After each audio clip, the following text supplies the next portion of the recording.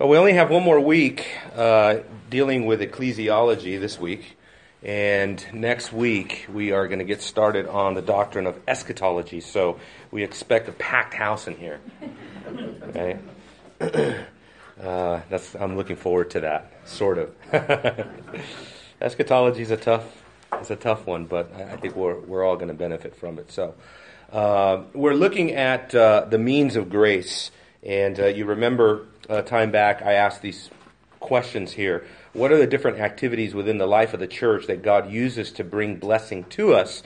And then what do we miss if we neglect involvement in a local church? Well, we kind of handled the local church part. We talked about how theologians, for all of history really, they've viewed the church as kind of the great means of grace. So, in other words, it's kind of like there is no means of grace apart from the church. So the church is almost kind of like an assumption. It's a presupposition. You have to be involved in the local church for you to receive the means of grace. So that automatically kind of eliminates any kind of Lone Ranger Christianity or anything like that. And just supposes that you are under God's authoritative ministry that He gave. And you remember we defined, at least partially, the means of grace as word and sacrament. And we talked mainly about the Word, how the Word is a means of grace, and specifically the preaching of the Word. There is certainly a sort of a general or a broad scope of the means of grace that Wayne Grudem talks about. There are all these means of grace, and can you guys remember just sort of what are some of the general means of grace in our life? One was private Bible study. Okay, that was kind of a general means of grace, was private Bible study. What were some other general means of grace, if you can think of some? So I'm going to say study, right? Our own Bible study. What are some other means of grace that you can think of outside of word and sacrament specifically? And by sacrament, you remember we're talking about the ordinances, baptism, Lord's Supper. Yes, sir? Giving? Okay, so giving, which would be under what more of a general... Tithing? Well, kind of same thing, right? Giving, tithing. So, like, what would that be under category? Did you guys know? Worship. That's right. So part of our worship, right, our act of worship, it's not just singing, it's not just listening to the Word of God, it's also giving. So yeah, that's right. So the more general or broad way is the way that at least Grudem and others define it would be worship. Worship is a means of grace, of course. Yes, sir. Prayer. That's right. Prayer. Time in prayer. So prayer as a means of grace. What else? Evangelism as a means of grace, that's right. So, I mean, you can kind of see, right? I mean, in your mind, you're probably already thinking, well, what is not a means of grace then? Right? And so that's why theologians have categorized, there's kind of the official means of grace, and then there's kind of a general means of grace that extends to various aspects of the Christian life. But officially speaking, we're looking at word and sacrament. Right? I'm only using the word sacrament. I'm trying to use the word sacrament up here.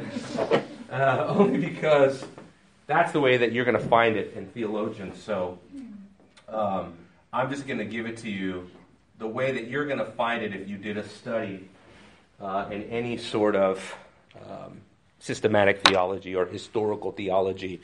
Berkhoff, Bavinck, Grudem, Robert Raymond, all of these, theologians are going to, put it under these categories, word and sacrament. And the reason they do this is because this is what was officially, we could say, officially instituted to the people of God by Christ in His church. Christ being the head of the church, He institutes this dual means of grace for the church in an official sense, right? So, and we're even going to talk about that here in a minute. Let me just kind of fast forward to where we're going to be today. Yeah, so we're going to talk about baptism today. So I'll back up so I don't let you see what I got going on over here yet. But we're going to talk about, the area of sacrament. For example, when we say officially instituted by Christ, we're talking about authority, right? That Christ has given the church authority, right, to engage in dispensing the means of grace. For that reason, I told a story once that had a gentleman come up to me in the church, and he asked me if he can baptize his children, and if we were okay with that. What do you think I said? No. Right? Is it because I was trying to be mean?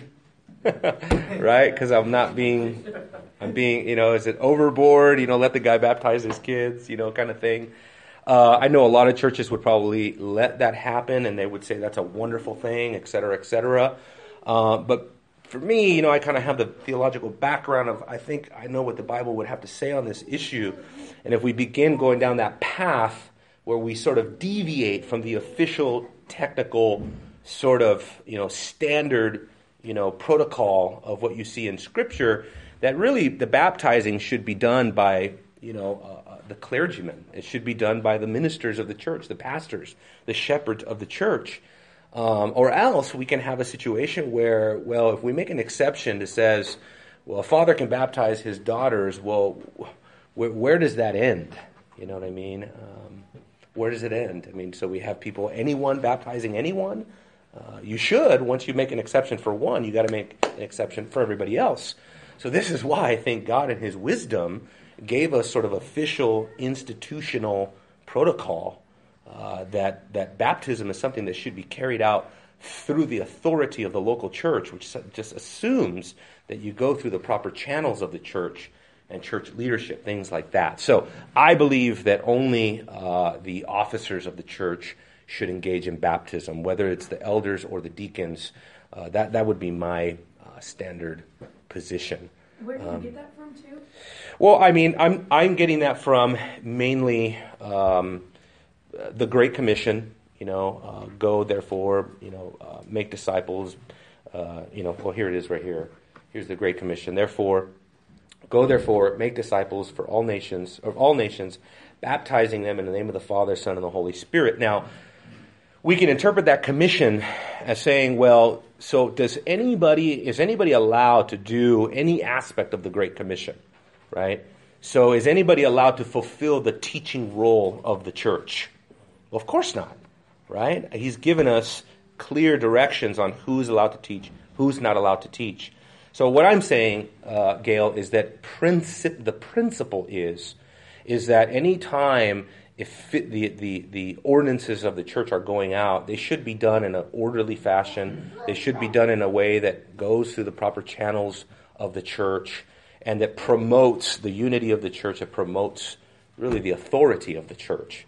And so in the same way that I would not allow just anyone to take, the authority upon themselves to be teaching in any capacity that they want, in the same way I don't feel, liberty to let anybody just engage in the ordinances of the church. I think that, it's historical as well as theological. I think the necessary consequence of Scripture, I think, tells us that it should be, a qualified minister of the gospel that should be doing that. You see the apostles doing it. You see the disciples doing it. You see, for example, you have Philip the deacon doing it. But you don't have anybody else in Scripture baptizing anybody else. You only see apostles, ministers, deacons. So I think the deacon principle sort of assumes that there's sort of the officers are the ones that kind of took initiative of that. Right? The church wasn't just like kind of baptizing each other, So I think, that's part of it, Anybody else? Any other questions? Because I know that's a tricky one because I even fell, under I guess conviction to I wasn't at ease with it. I wasn't willing to do it. Neither was my the elder that I was pastoring with at the time, he wasn't for it either, but then I thought, well, why not? So I would say that the natural consequence of Scripture, the principle that it seems as if in the Bible the examples of those who are baptizing are those who are officially authorized by Christ to baptize. So it would be the apostles, and then you see the principle with the deacons baptizing, things like that. And then also church history is another big testimony. The early church, you have examples like the Didache. The Didache is an ancient document of church history that shows kind of like a church manual, the way that things were handled. And in the manual, only ministers are baptizing. So I typically want to stay orthodox in the stream of the church. You know what I mean? I don't want to come up with some novel way of doing baptisms. So I think that's the safer route. And just because when you think about, when you symbolize, like, what is baptism in the church? I mean, it's such a high thing, it's such a huge thing. Like, we have to give it its proper reverence, its proper place. We cannot just go hodgepodging around with an ordinance like baptism, We have to give it its utmost reverence, because it symbolizes everything. It symbolizes salvation, redemption, everything. So baptism, without a doubt, is a means of grace. And so remember what I mean by means of grace. It's not what Catholics mean by the means of grace. Catholics understood the means of grace as that God's saving grace, actually his pardoning grace, was actually dispensed to you through the ordinances of the Catholic Church. So it's almost like you're getting little bits of salvation through the ordinances, right? That is not what we mean by the means of grace. We just mean that God builds us up. He encourages us in our faith to grow in the grace of God through these official means of grace. So I find it here in Matthew, for example, this authoritative commission. Go therefore and make disciples of all nations, baptizing them in the name of the Father and the Son and the Holy Spirit. And again, that commission is not given to individuals in isolation, right? It's given. This is Jesus speaking as the head of the church with all authority.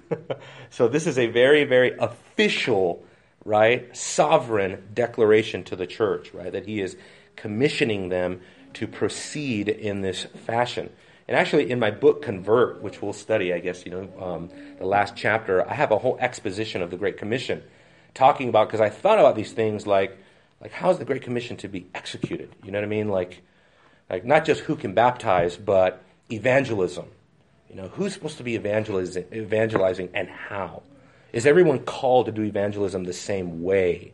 Are we all called to be missionaries, right? Because many of the disciples were missionaries, right? All of that, and if we're not evangelistic at all, then what does that say about our obedience to the Great Commission? So I think there's a whole theology of the Great Commission that has to be carefully understood. But baptism, turn to Colossians, where you can just look at it here. Actually, turn to Romans 6. Romans 6 is a more, I guess, in-depth exposition. Right? Colossians chapter 2, verse 12 says, having been buried with him in baptism, in which you were also raised up with him through faith in the working of God who raised him from the dead. Now, if you just look at this Colossian text up here, what there's a critical phrase that's used here, because salvation is not through baptism, correct? I think we all understand that. Salvation is not by means of baptism. So it's not surprising that you find Paul making a statement talking about being raised up with him through faith. You see that? So that it's not the act of baptism, right, through which we have been united to him, right? It is symbolized in baptism. And if we're talking about spiritual baptism, that's certainly the reality. But it's through faith in the working of God. He raised him up from the dead. But now let's look at Romans chapter 6, beginning in verse 2, just for a bit of a deeper understanding of when we baptize, what are we saying?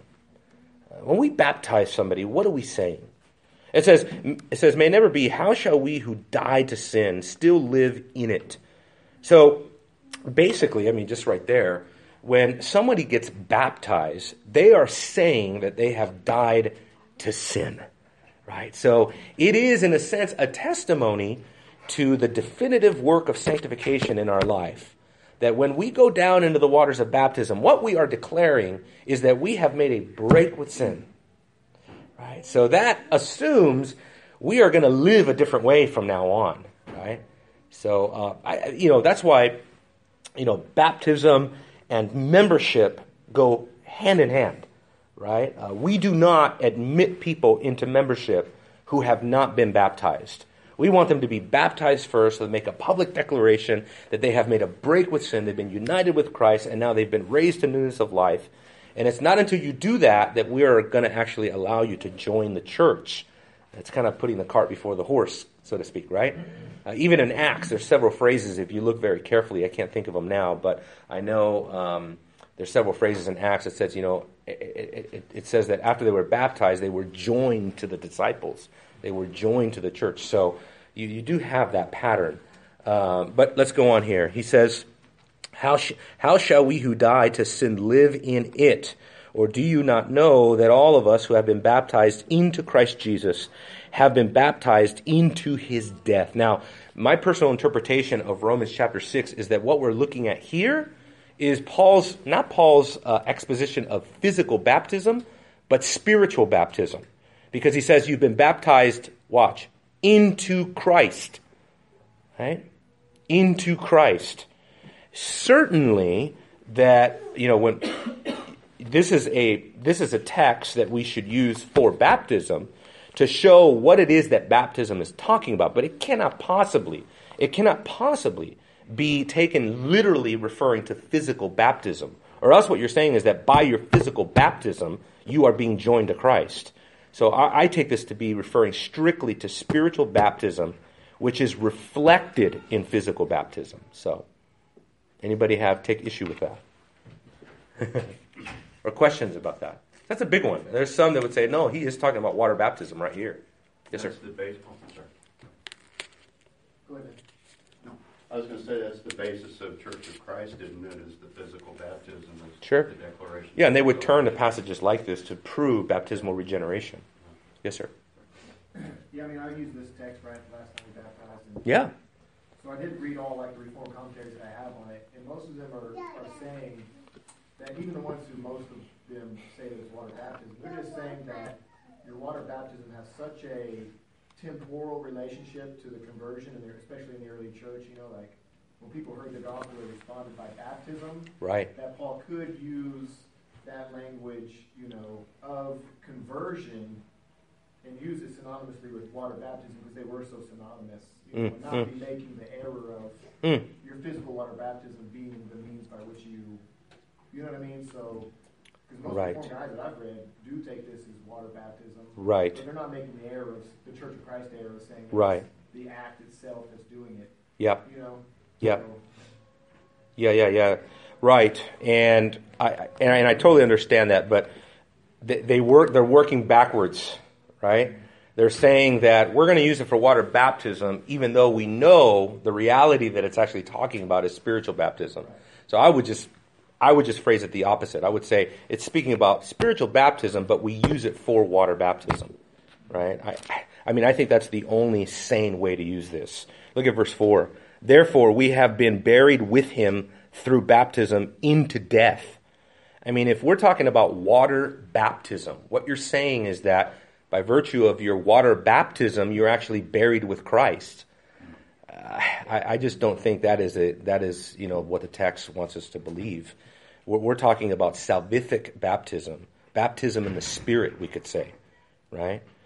Spiritual baptism, like 1 Corinthians chapter 12, I think it's verse 13, talks about that we were all baptized in the one Spirit. Synonymous idea.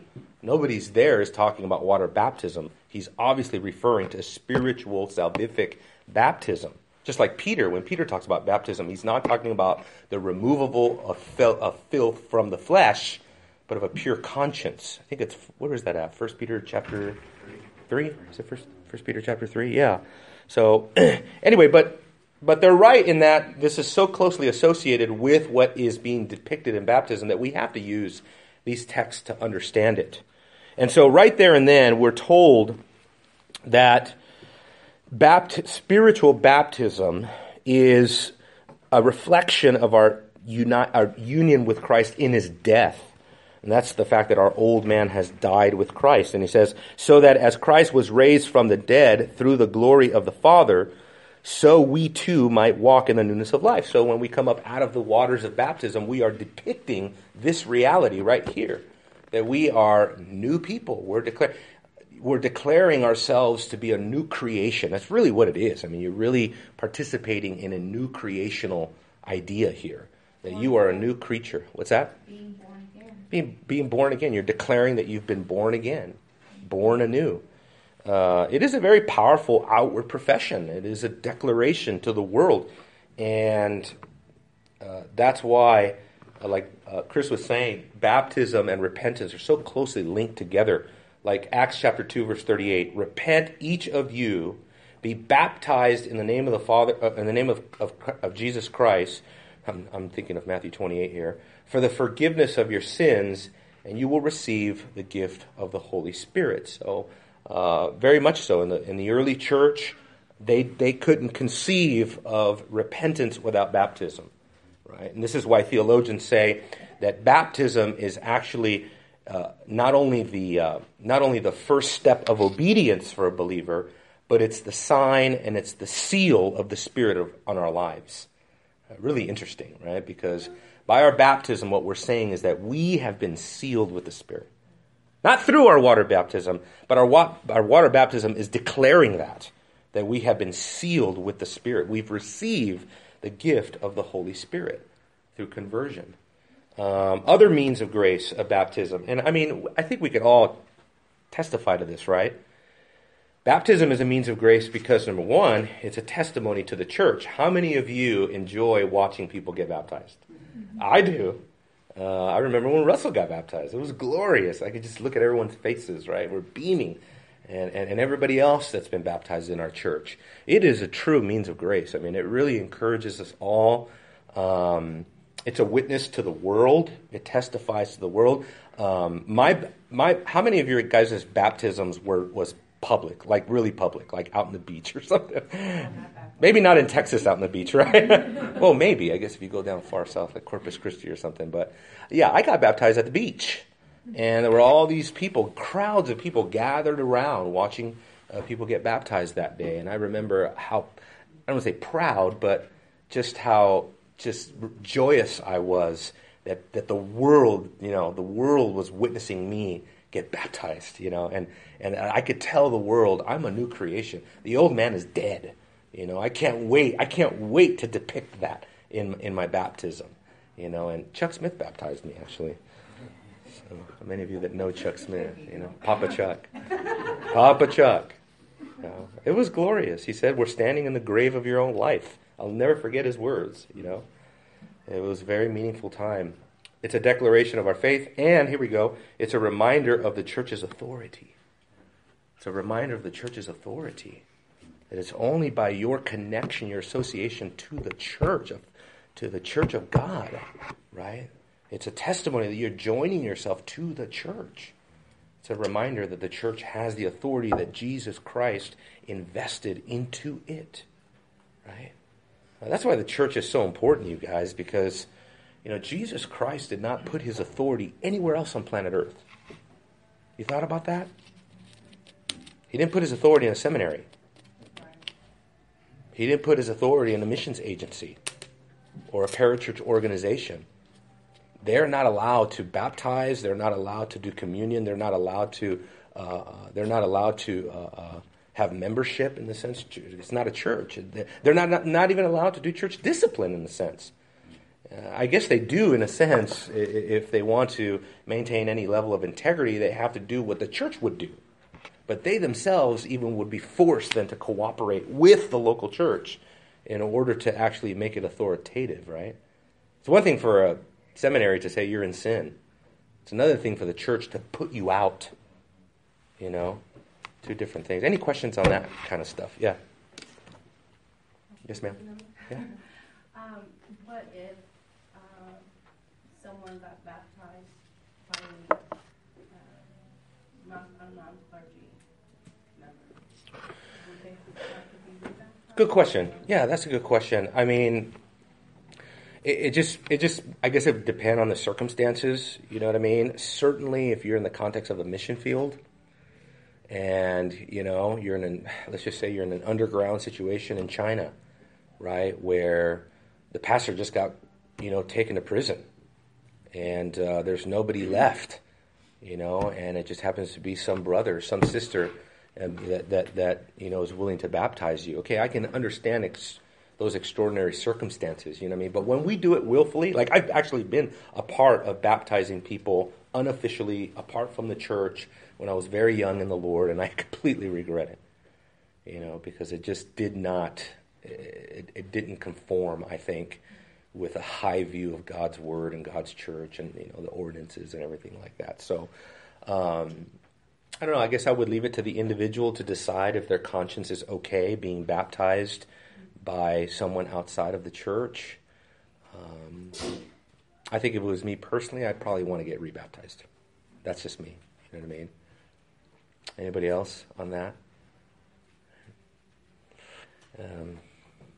Because Juan, you got baptized, right? But yours was, you were on a boat or something, right? Yeah, but I got baptized here just because my first baptism I saw. I mean, it was under a kind of a oneness Pentecostal type theology. That's right. And I didn't think it was administered with the proper mindset. Yeah. Even though you believed. Right. Yeah. Yeah, that's good. See, I mean, that's kind of what we always counsel in the church is just make sure, that you had a proper baptism. I think it's more important to make sure than not to do it, Yes, sir? Would you say, baptism produces any kind of sanctification?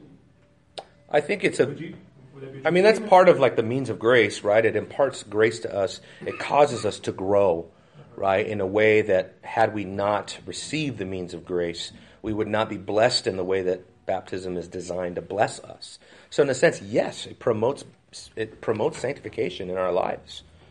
I mean, I know for me, I can testify that when I was baptized, I had a newfound zeal and joy, right? And my heart was full of life and joy and love, And so, absolutely, I think it does increase your sanctification, in some sense. But there's people that claim to be Christians. They've never been baptized, and when you hit them up about it, they can get defensive about, well, Yeah. why do I have to get baptized? Oh, sure. Yeah. Those are typically the people that say, why do I have to go to church? Right. It's true. So about the church's authority, Yeah. I guess what would be I guess because when I see that, I think Catholicism. Yeah. So what would be that distinguishment between sola ecclesia versus sola scriptura? You know what I mean? When you say church authority, you mean through the word as opposed to Yeah. Okay. Yeah, church authority, meaning obviously based on sola scriptura, right? But also based on the authority of Jesus Christ himself, the head of the church, right? And the authority that he left in the church, right? Because, Jesus is the one who says, I have all authority. And then he authorizes the church to go and execute the gospel in his name. And the Apostle Paul recognized the authority of the local church. Remember, where's that at? 1 Corinthians, I think it's chapter... 1 Corinthians chapter... No, I'm sorry. 2 Corinthians, I think it is. Chapter 2? Yeah, 2 Corinthians chapter 2, verse 10. I think is a good example to show that even Paul recognized the authority of the local church in Corinth. And you see that if you read a commentary on this, they actually go into this. He says, but one whom you forgive anything, I forgive also. For indeed, what I have forgiven, and if I have forgiven anything, I did it for your sakes in the present presence of Christ, so that no advantage would be taken of us by Satan, for we are not ignorant of his schemes. In other words, what they point out is in verse 10 that the church's decision to forgive the offender that's being talked about here Paul was ready to go along with the decision of the church, right? If they decided to forgive this offender, he himself, he says, look, whoever you forgive, I forgive. Basically, he's saying, I'm trusting the due diligence that you've done, that you've searched out every matter carefully. You've gone through the proper channels of church discipline. And in forgiving this brother, Paul says, I stand with the decision of the church. So he was willing to do that. I did that myself not too long ago. Actually, was a difficult decision, but I spoke at a church once where a pastor had been forgiven by his congregation. And some people and this is my previous church, they didn't really agree with the fact that I was preaching there because of what had gone on. But my theology was, hey, I stand with the decision of the local church. It's not up to me to go in there and try to overthrow the decision of that church. That's not my business. So in a sense, I was practicing this principle right here. Whatever you have forgiven, I forgive also. I stand with the authority of the church. That's it, period. So so that's what I mean by, the authority of the church that's invested in the church. It just boils down to, what is a church, right? If you're meeting at Starbucks with some buddies, is that a church? You know what I mean? I think we would all say no, right? And people take that text out of context, out of Matthew 18, where they say, well, where 2 or 3 are gathered, there I am in the midst. Right? How many people if I had a nickel for every time I've heard somebody tell me, this is the church, man. You and me, we're the church. And it's like, well, I appreciate your heart, man, but that's not what Jesus meant in Matthew 18. In the context of Matthew 18, it's actually very, very, it's very, very technical. It's official, right? It's the decision of the authority of the church, right? And that's what Jesus is saying. So, you have a question, Avi? Thinking about the Mars Hill pastor, I forgot his name. Driscoll. Huh. And I know he has kind of put a spin on his sin against the church, the congregation in the past, and hasn't really owned up or repented of his sin. And I believe he started a new church in Arizona, I think I read. Yeah. So how do you approach that case where the congregation, under maybe false pretenses, have forgiven him, yet he hasn't owned up to his sin or repented from it? How would you say, is that a case-by-case exception? Or would you go with the church's authority on that?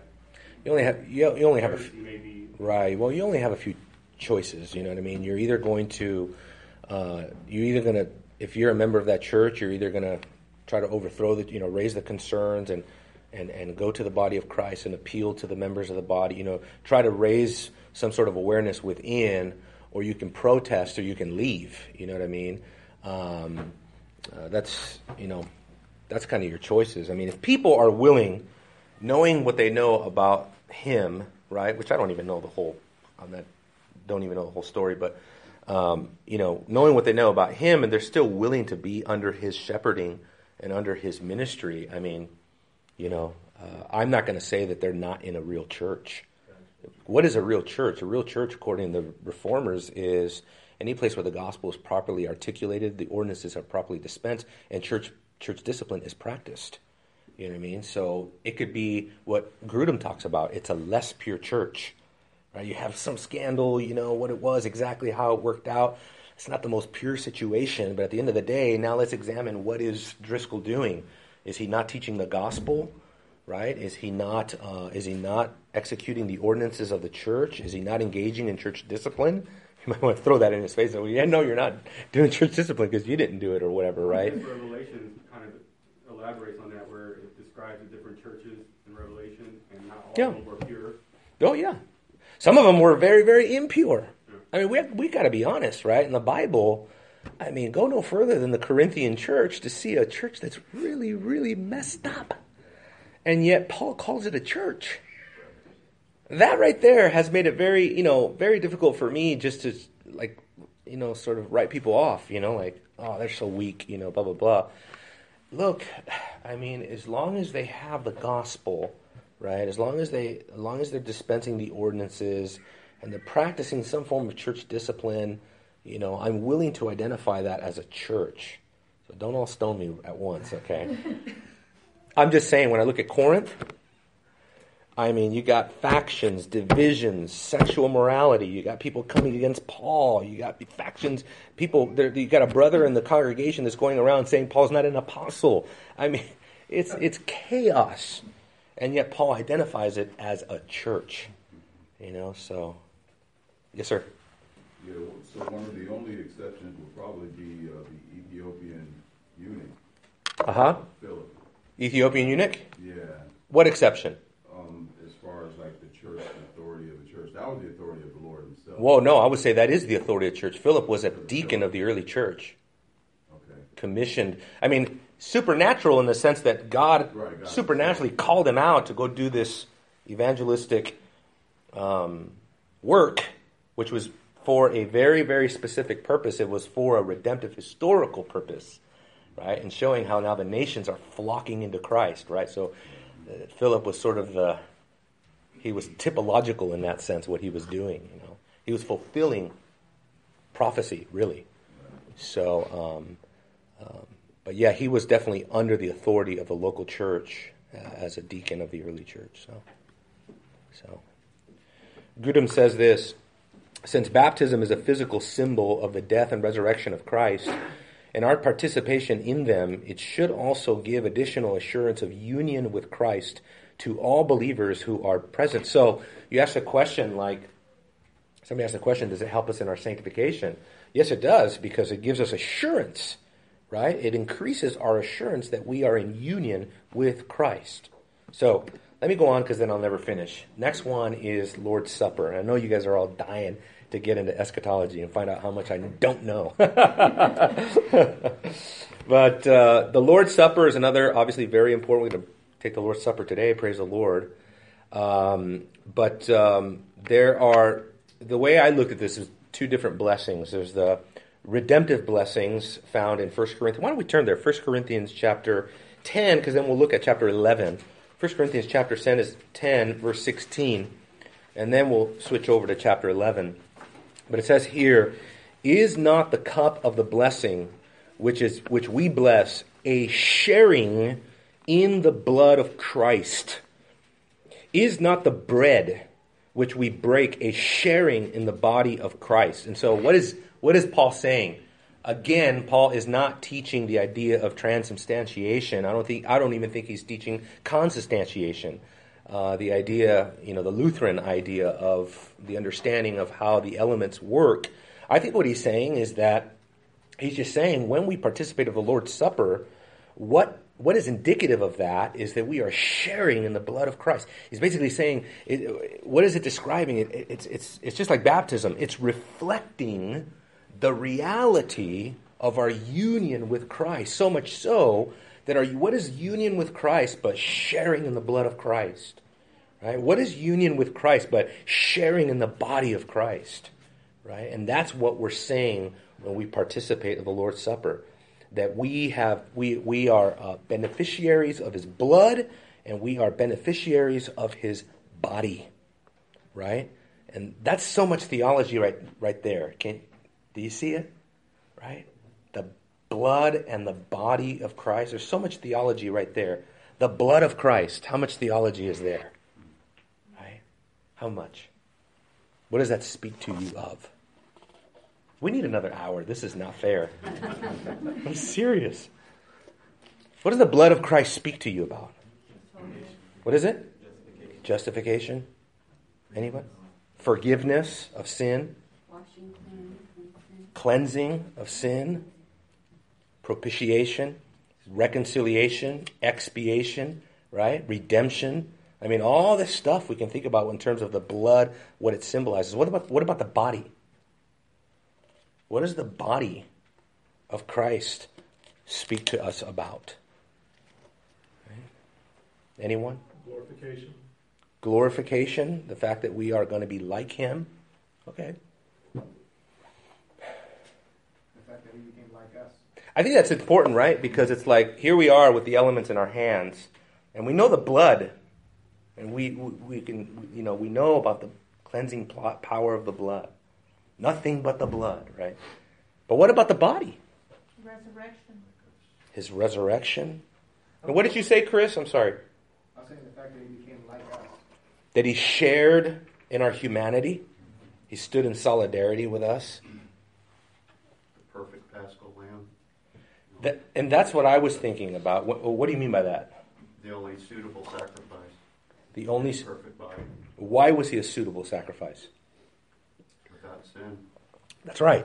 So to me, the body of Christ speaks of his active obedience. Yeah. Whereas the blood of Christ speaks of his passive obedience. Right? His passive obedience is that which he suffered as he shed his blood in our place. The active obedience is what he did in the body for us by obeying perfectly. Right? Like Peter says in 1 Peter chapter 3, leaving an example for us to follow in his footsteps. That's what the body of Christ should speak to us about. So much. Grudem says the Lord's Supper is not simply an ordinary meal among human beings. It is a fellowship with Christ in his presence and at his table.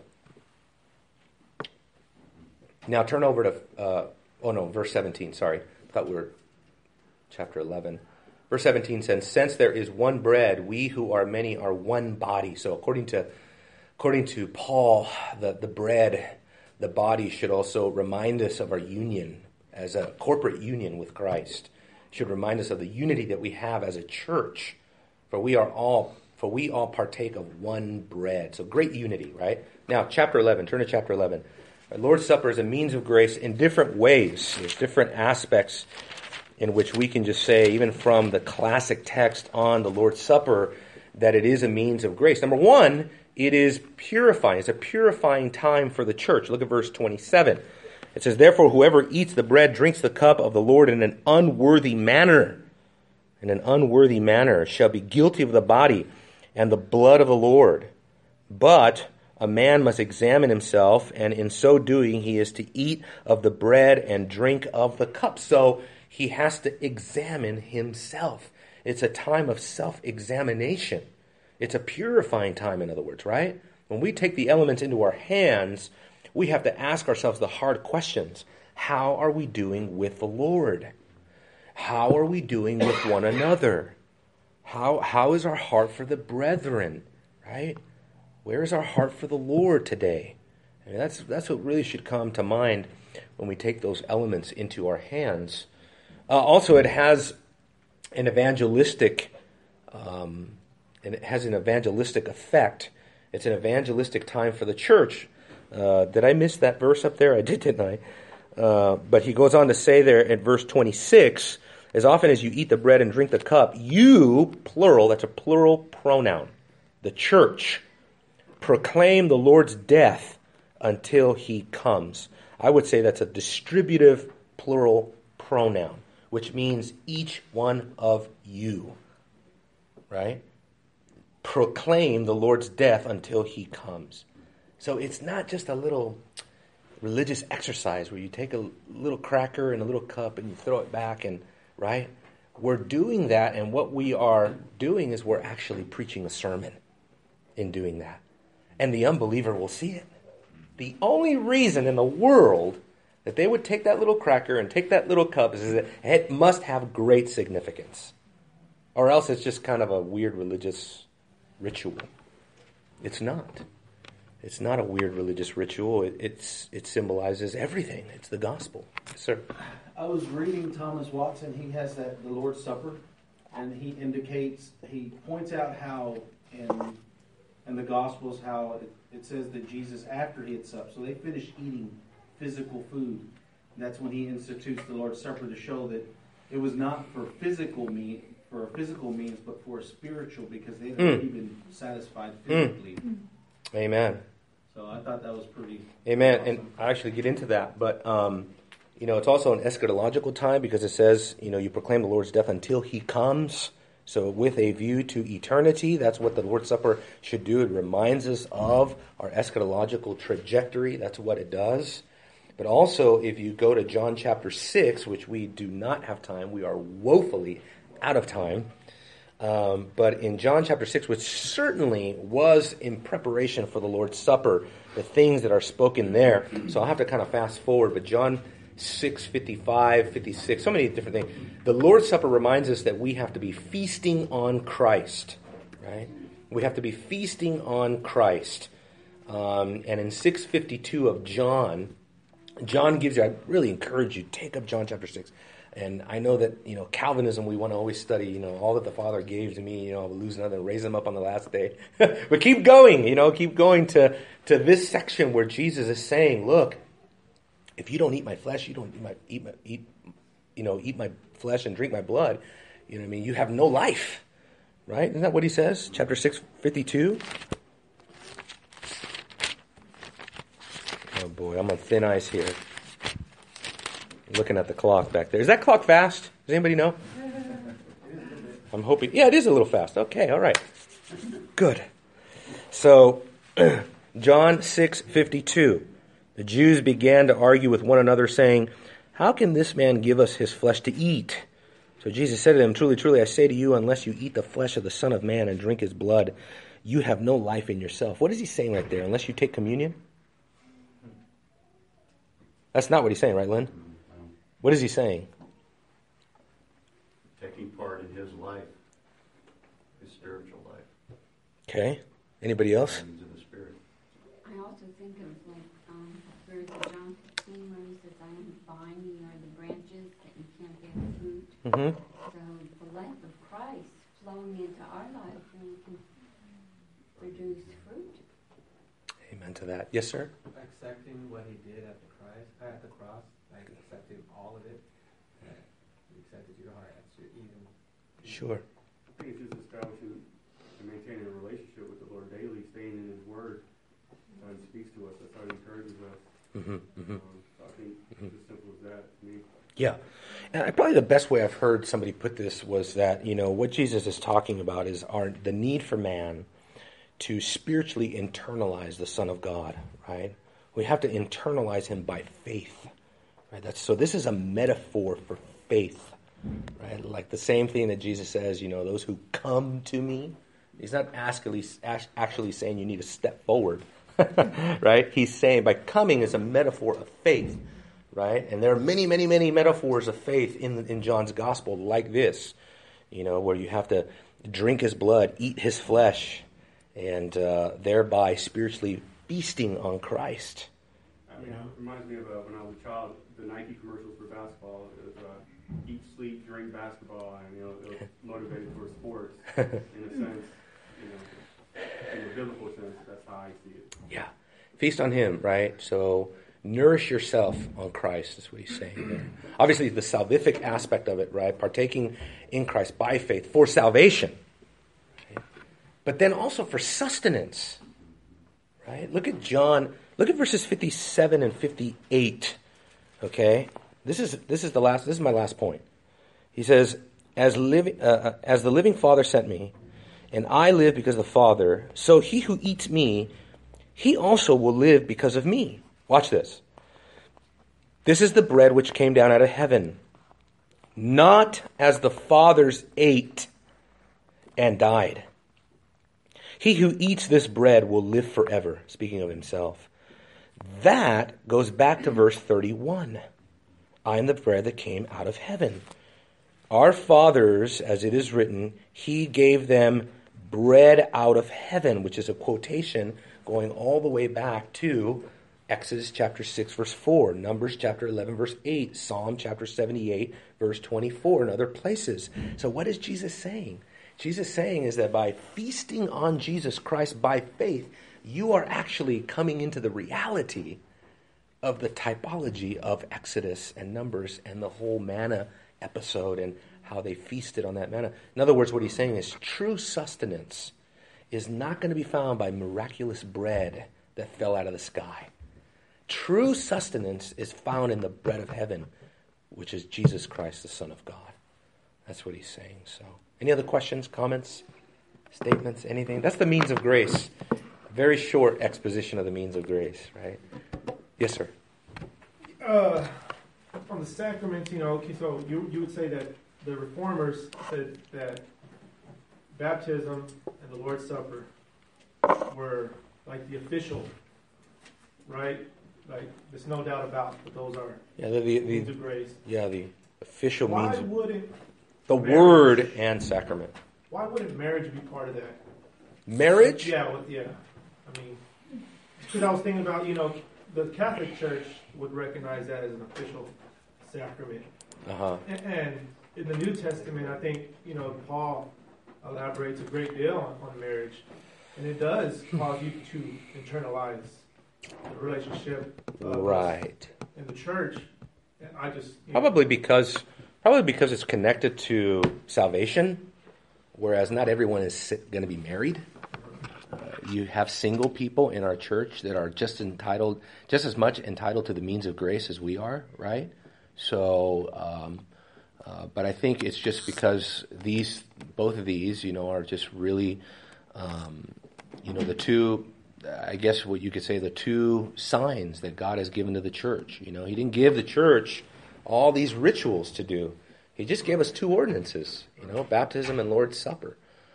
So thankfully, it's, I guess to one degree we say thankfully it's not the marriage, because then what about single people? What about widows? They no longer have the means of grace. So God did it, I think, to show us the sufficiency, right? It's a sufficient thing. It's efficacious. It's effective for every believer, no matter what situation you're in. That would be kind of caught me by surprise with that one. But that would be my initial thought. Anybody else want to add to that? Yeah, because that's a condition. That would be a conditional grace, which everyone's not. Right, it'd be almost a conditional grace. Very good point. Yeah, amen. All right, let me pray for us, and we'll go. Okay, Father, Lord, again, we thank you for the fact that you have given us everything that we need in life and godliness, Lord. It's very true, and you have blessed us with so much.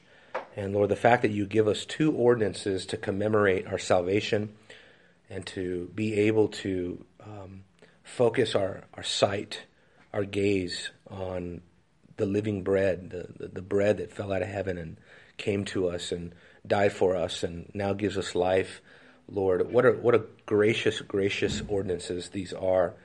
And Father, also your word. We just pray that in our church the word would always run swiftly.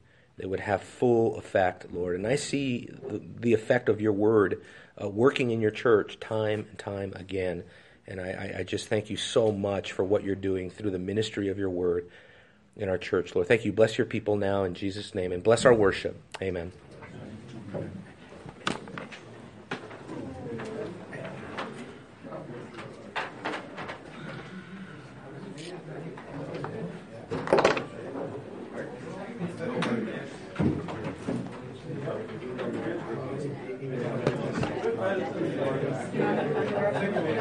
Yes.